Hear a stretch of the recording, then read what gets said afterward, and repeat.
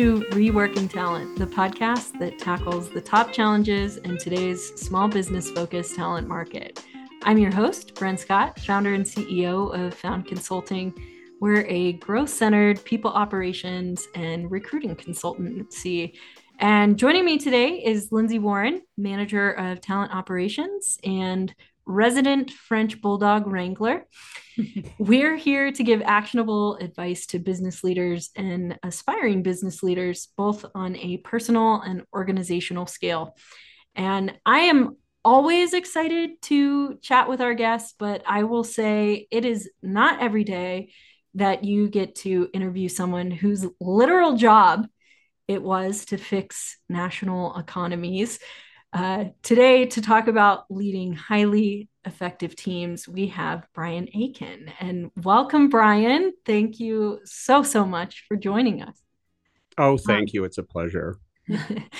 And just to intro Brian a little bit here, because the list of accolades is quite long, but Brian spent 2.5 decades at the International Monetary Fund as a lead economist and country director spanning a vast portion of the globe. In his time at the organization, he specialized in economic assessment and crisis management. He led economic missions in a number of countries, including Sri Lanka, Sierra Leone, and Nepal, but his work spanned many others. His passion for spearheading the collaboration between the talented IMF teams he led and the dedicated government officials seeking to fix their nation's economic woes makes him a perfect candidate to talk about building high-performing teams. And if that whole fixing nations' economies wasn't enough, he also has his PhD from MIT. So just had to throw that in there. Ooh. Pretty impressive stuff. So mic drop. So Brian, help dumb this down a little bit for me. So you basically went in with your special forces team and fixed broken economies and broken financial situations for countries. Well, I mean, I think that's a pat on the back. I mean, the reality is we help, like we facilitate. If you think of, I mean, I don't know if you've ever watched like that Gordon Ramsay show where he goes into restaurants that are not doing so well and tells them, you know, what he thinks they could do. It's similar to that in that we if a country's in trouble and they're coming to us, then our job is to try to help work with them to find solutions that fit the reality of the situation. And it's very collaborative, and it really depends on the talent and dedication of the people that you're interacting with, but it is somewhat similar to that. And you know, you find that the people you're working with know the situation intimately, and they're smart, but they have constraints. And so we come in as an outside, you know, we don't have a dog in the fight, a political dog, and so we give the best advice we can, and that sometimes sways the argument. Yeah. Well, you are so uniquely qualified to be speaking on the subject of leading highly effective teams, because the stakes were high. The work was incredibly complex, I imagine, and the hurdles to not only getting your team to work together, but also a whole another government to work together with you and getting those two to collaborate. I have to imagine that was a struggle at times. Yeah. You're absolutely right. You have to get, I mean, in the Gordon Ramsay thing, Gordon Ramsay comes with a load of credibility, right? We have to build that credibility. I mean, partly we have it from an institution point of view, but we're just, we're a small group of outsiders, and we need to build. So first of all, we have to be cohesive ourselves, which is a challenge. And then we have to convince the people that we're working with that they can trust us, and that they should, that we have something to offer that they'll actually listen to. Mm-hmm. So it's it is a process. It involves diplomacy. It involves team management. It involves time management, building trust. I mean, it's that's what was made it so interesting. Mm-hmm. You go into a country and there's five of us, right? And we don't know the situation nearly as intimately as the people that we're working with on the other side of the table. And we're young, right? Mm-hmm. Relatively speaking. I mean, I, as mission chief, which is kind of the designated title, I was the older guy in the room, but you've got a lot of young, sharp people who don't necessarily bring a lot of credibility with them.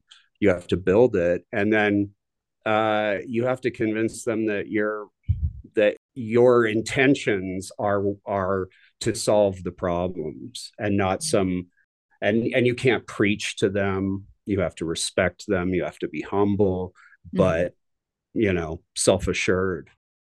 Speaking of that, can you talk to your biggest challenge that you faced in getting a team to buy in to everything? Oh yeah, I mean the main for me, and this worked for me, and it doesn't necessarily work for everybody, but or it's not their style. But my my feeling is that the first thing is that you really, as a team leader, you have to be confident. All leadership problems stem from lack of confidence. Because you'll work your team excessively hard, they won't trust you. The government officials will see that you try to overcompensate for lack. You just have to be quietly confident in what you're doing and your purpose.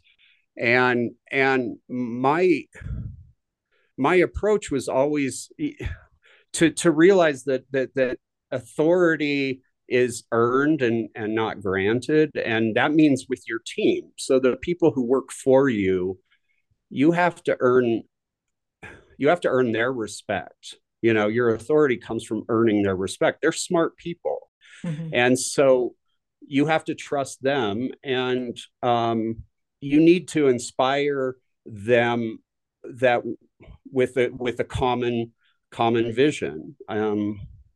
So they need to understand why you're doing what you're doing, and to believe in it, and then when they do, it all falls into place. Mm-hmm. They help each other out. um, they work extra hard. You don't have to force them to work hard. They're professionals. They'll do it. um, and I think the main thing I would say is, so there's sort of a certain humility of earning your team's respect, but the main thing is you have to listen. You have to cultivate a culture of feedback, openness to feedback. Mm-hmm. And because your team, they're working on the ground in their areas, they're going to see dysfunction, and they don't necessarily want to bring that to your attention, right? They don't want to criticize you. So you have to make it a virtue to do that. You have to basically say, if something's not working, I want to hear about it. Like if Mm-hmm. something I'm doing is not working, I want to hear about it. You don't have to listen to them, but you have to. I mean, they might have wrong ideas or right ideas, but you have to like be you have to really cultivate that. It's Mm-hmm. because otherwise they'll just get frustrated and feel like they can't, they're not being heard, um, that they're not being empowered. Yeah. That's with the team, with building a team. Yeah. um, Yeah. Absolutely. Um, so then what in your opinion makes the most effective kind of team for this consultative type of work? And I understand that question can be very broad, or is very broad. But just generally, kind of what are the characteristics of a team doing this consultative type of work? What are the characteristics of that team that are going to make them successful when consulting with a client, with a government, with a country? Yeah, that's a good question. And again, this is what worked for me. I mean, I don't have any like the most important thing is that they trust your intentions and you trust theirs. I'm talking about like your client, right? Mm-hmm. You're going in to problem solve, and they have to know that their problems are your number one concern, that you don't have an alternative agenda or anything else. And you're, we're respectful of of and humble, because these guys are, when you're working with government officials, they're under the gun. I mean, they're trying to run their country, and they're under a lot of pressure, and you have to respect that and be generous when you can be generous, for be open-minded to what it is that they need. And once they sort of trust your intentions, then you get the cooperation. And that's very satisfying, because then you can sit there and roll up your sleeves and work on problems, and then they can come to you and say, Brian, here's a political constraint we're facing, and they know that I'm going to respond in a problem solving way. Like, okay, how do we deal with that? And then when I have to stand firm on an issue, they know that it bears some credibility. Mm-hmm. I mean, there's a lot of situations where what we as a team had to do is basically convince them that, look, if you can convince us of an argument, we will go back home and fight for you. We will be your advocates. And if I'm not convinced, I will tell you. And so you have that, your intentions are, once everybody realizes that the intentions are good, then you don't have the suspicion, you don't have, and you get cooperation. Mm-hmm.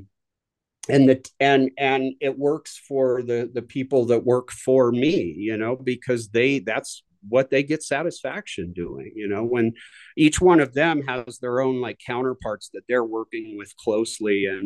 And when you get all those cooperative wheels rolling, I mean, that's when you can actually like accomplish something. Mm-hmm. Yeah. Well, That, I was just going to say that's really great, and you're so right. I mean, in our work, when we work with clients, making sure that they know that we don't have any ulterior motive, that we're working in their best interests is incredibly important for any consultant. Yeah. Well, and I wanted to go a little bit deeper with you on leading with humility and showing good intentions and creating an atmosphere with that 360 feedback that you've been talking about. So can you speak a little bit to going about checking in on that and checking in with your team and enabling a safe space for people to give you that kind of feedback? Yeah, the 360 feedback. Yeah, I mean, I think well, one of the things that I always did, and this is, perhaps unique to my situation, but one person on the team is going to be my deputy. And what you want to do, I mean, what you want to do is empower all of these people to do their job, and to do it how they feel,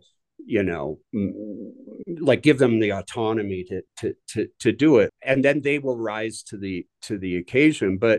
But I always like had a deputy, and that person, I basically, it doesn't matter if they were young and inexperienced, I basically made them understand, like we talked about everything that we were going to do, because the idea being that if I were to, drop dead one day, that person should be able to step in and take over. And then what that created for me was a situation where, if you're constantly bouncing ideas off of, your deputy, then she's gonna she's going to feel a part of the process, and she's going to tell you when something's not working. She's going to, like, it's not, you're creating an ongoing dialogue. And then she's also going to help I can say, hey, can you make sure the guys produce this and this by this point? And she'll take on a lot of that sort of managing. So part of it is just creating that structure where you share, because part of what I had to do too was really mentor and train, people. And I learned that from having really good mentors. I mean, they took the day I walked on the job, I knew nothing, right? But the good ones took me seriously and included me in their decision making, even though it was way over my head. Like, this is why I'm doing this. What do you think? The best people that I worked for or worked with that I respected the most were always like, what do you think about this? Like, do you think I'm making the right decision? Yeah. And they were confident. I mean, like, they weren't worried, they weren't threatened. So I mean, if you create that atmosphere where it's like you're always sharing your kind of your vulnerabilities in a way, like you're like, I'm not so sure about this, what do you guys think? Mm-hmm. And they start to feel like they can say what they think, without, you're building trust with them. Yeah. And then you show up, in a country, and they see that you're a cohesive unit. So I really think I really adhered to the position that like, if you're confident of your own, that you're doing the right thing, or you're confident in your judgment, and you're not like so worried about, you take the client's concerns seriously, then you can afford to be humble. And humility is really costs nothing, and it just builds a lot of trust. I mean, it's the people who are not confident who came in and who would come in and try to overcompensate, right? And that's very transparent. You bring up an interesting point about work countries being just inherently hierarchical.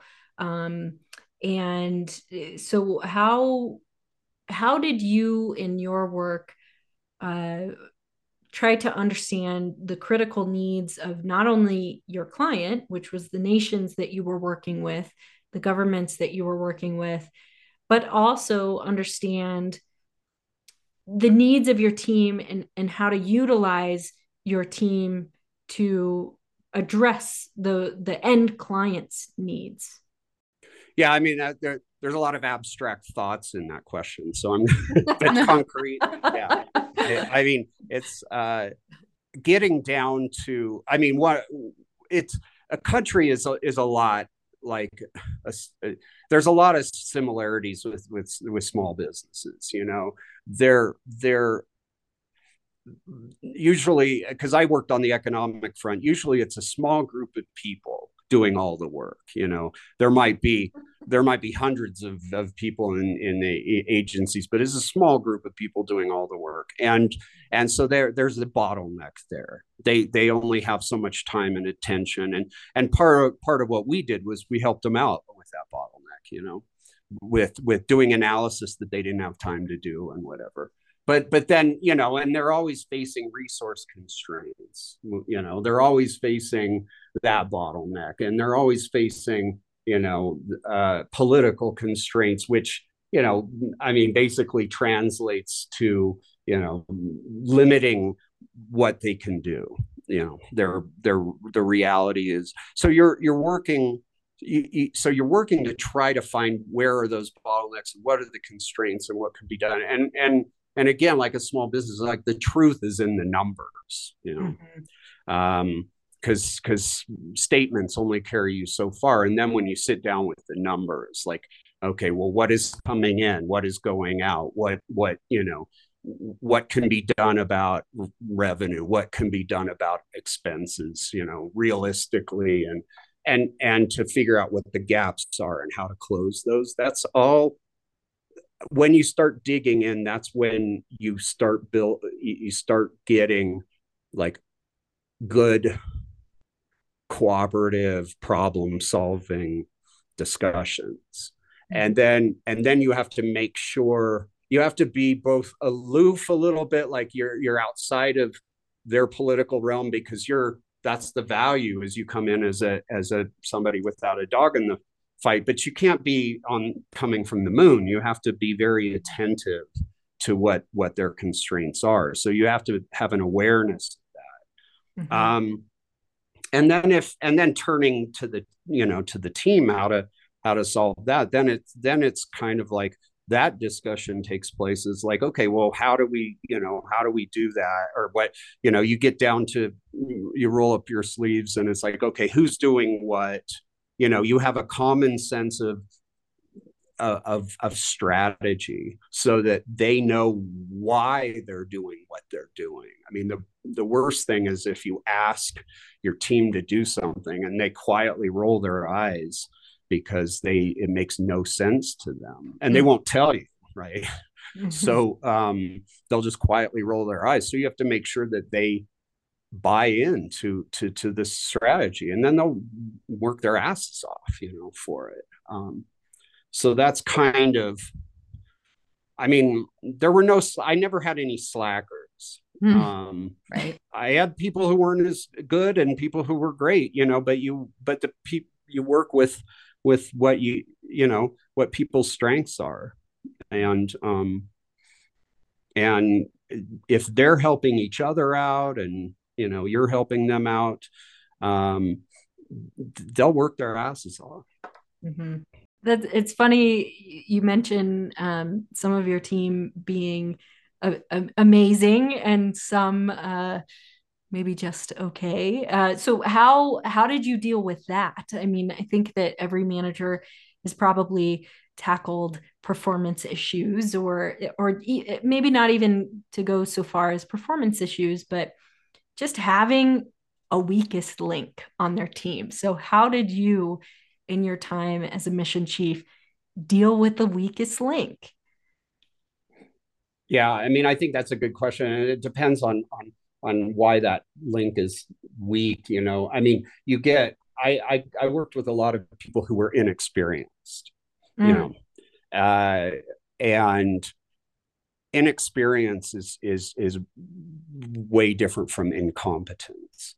The inexperienced people, you basically you nurture them, and you show confidence in them where it's warranted, and then I mean, I didn't have any slackers, so their response was always to want to rise to the occasion.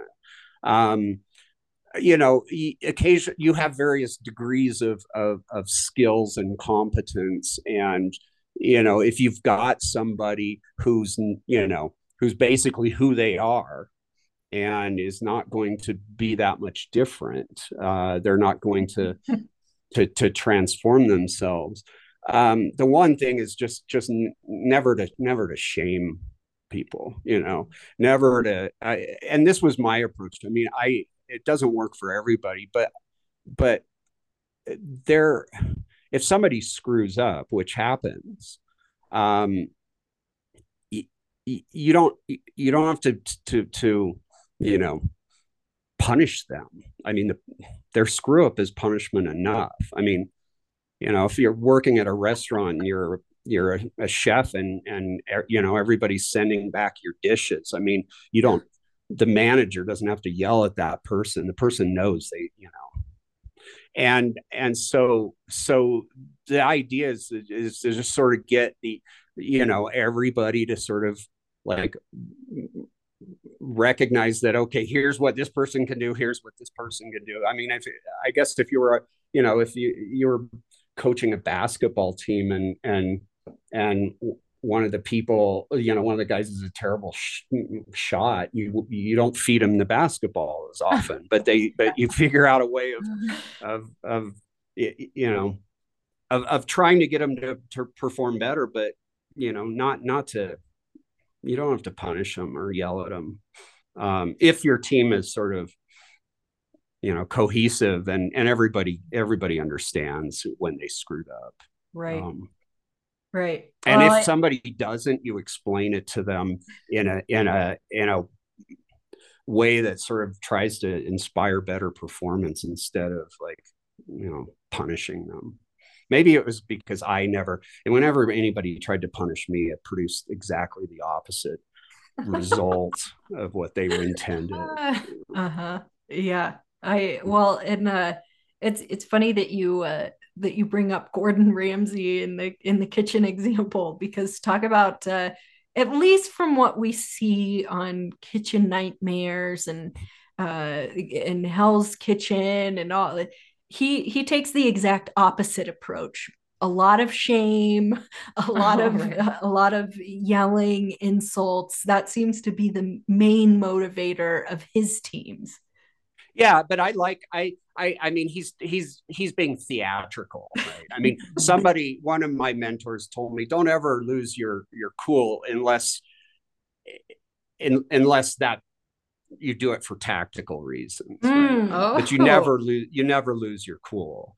But you might pretend to. Right. But I'm not a good actor, so I never could do that. But Gordon Ramsay does it. One of the interesting thing about like feedback, whenever Gordon Ramsay goes into a restaurant, like the owners are apprehensive. The staff, though, you can see them saying, "Thank God," and that tells you something, right? That the staff, finally somebody's going to come in and say what we would like to say but can't. Yeah. Totally. But yeah, Gordon Ramsay sort of, he yells for theatrical reasons, but I could never pull that off. And on our next episode, Gordon Ramsay. Well, he's he's kind of a savior, but only if people will listen and but yeah, it's always like the people running the restaurant don't seem to have any clue as to why they're running their restaurant into the ground. But the staff all know, Yeah. Funny how that works. I gotta tell you, Brian, you just touched on such an important topic for us as recruiters. So speaking to so many candidates out there, I've got to tell you, at least half of the candidates that are looking for a new role do not feel like what they do day to day makes a difference. And that's because they don't know what they're working towards, or they don't have a seat at the table. They don't have leaders getting their buy-in to what the ultimate company goal is. So I really love that you touched on that. You touched on a lot of really amazing topics today, like leading with humility that costs nothing. I love that line. That is so great for gaining that respect with your team. Love all of that. But before we let you go here, what are you up to now that you've been retired from the IMF?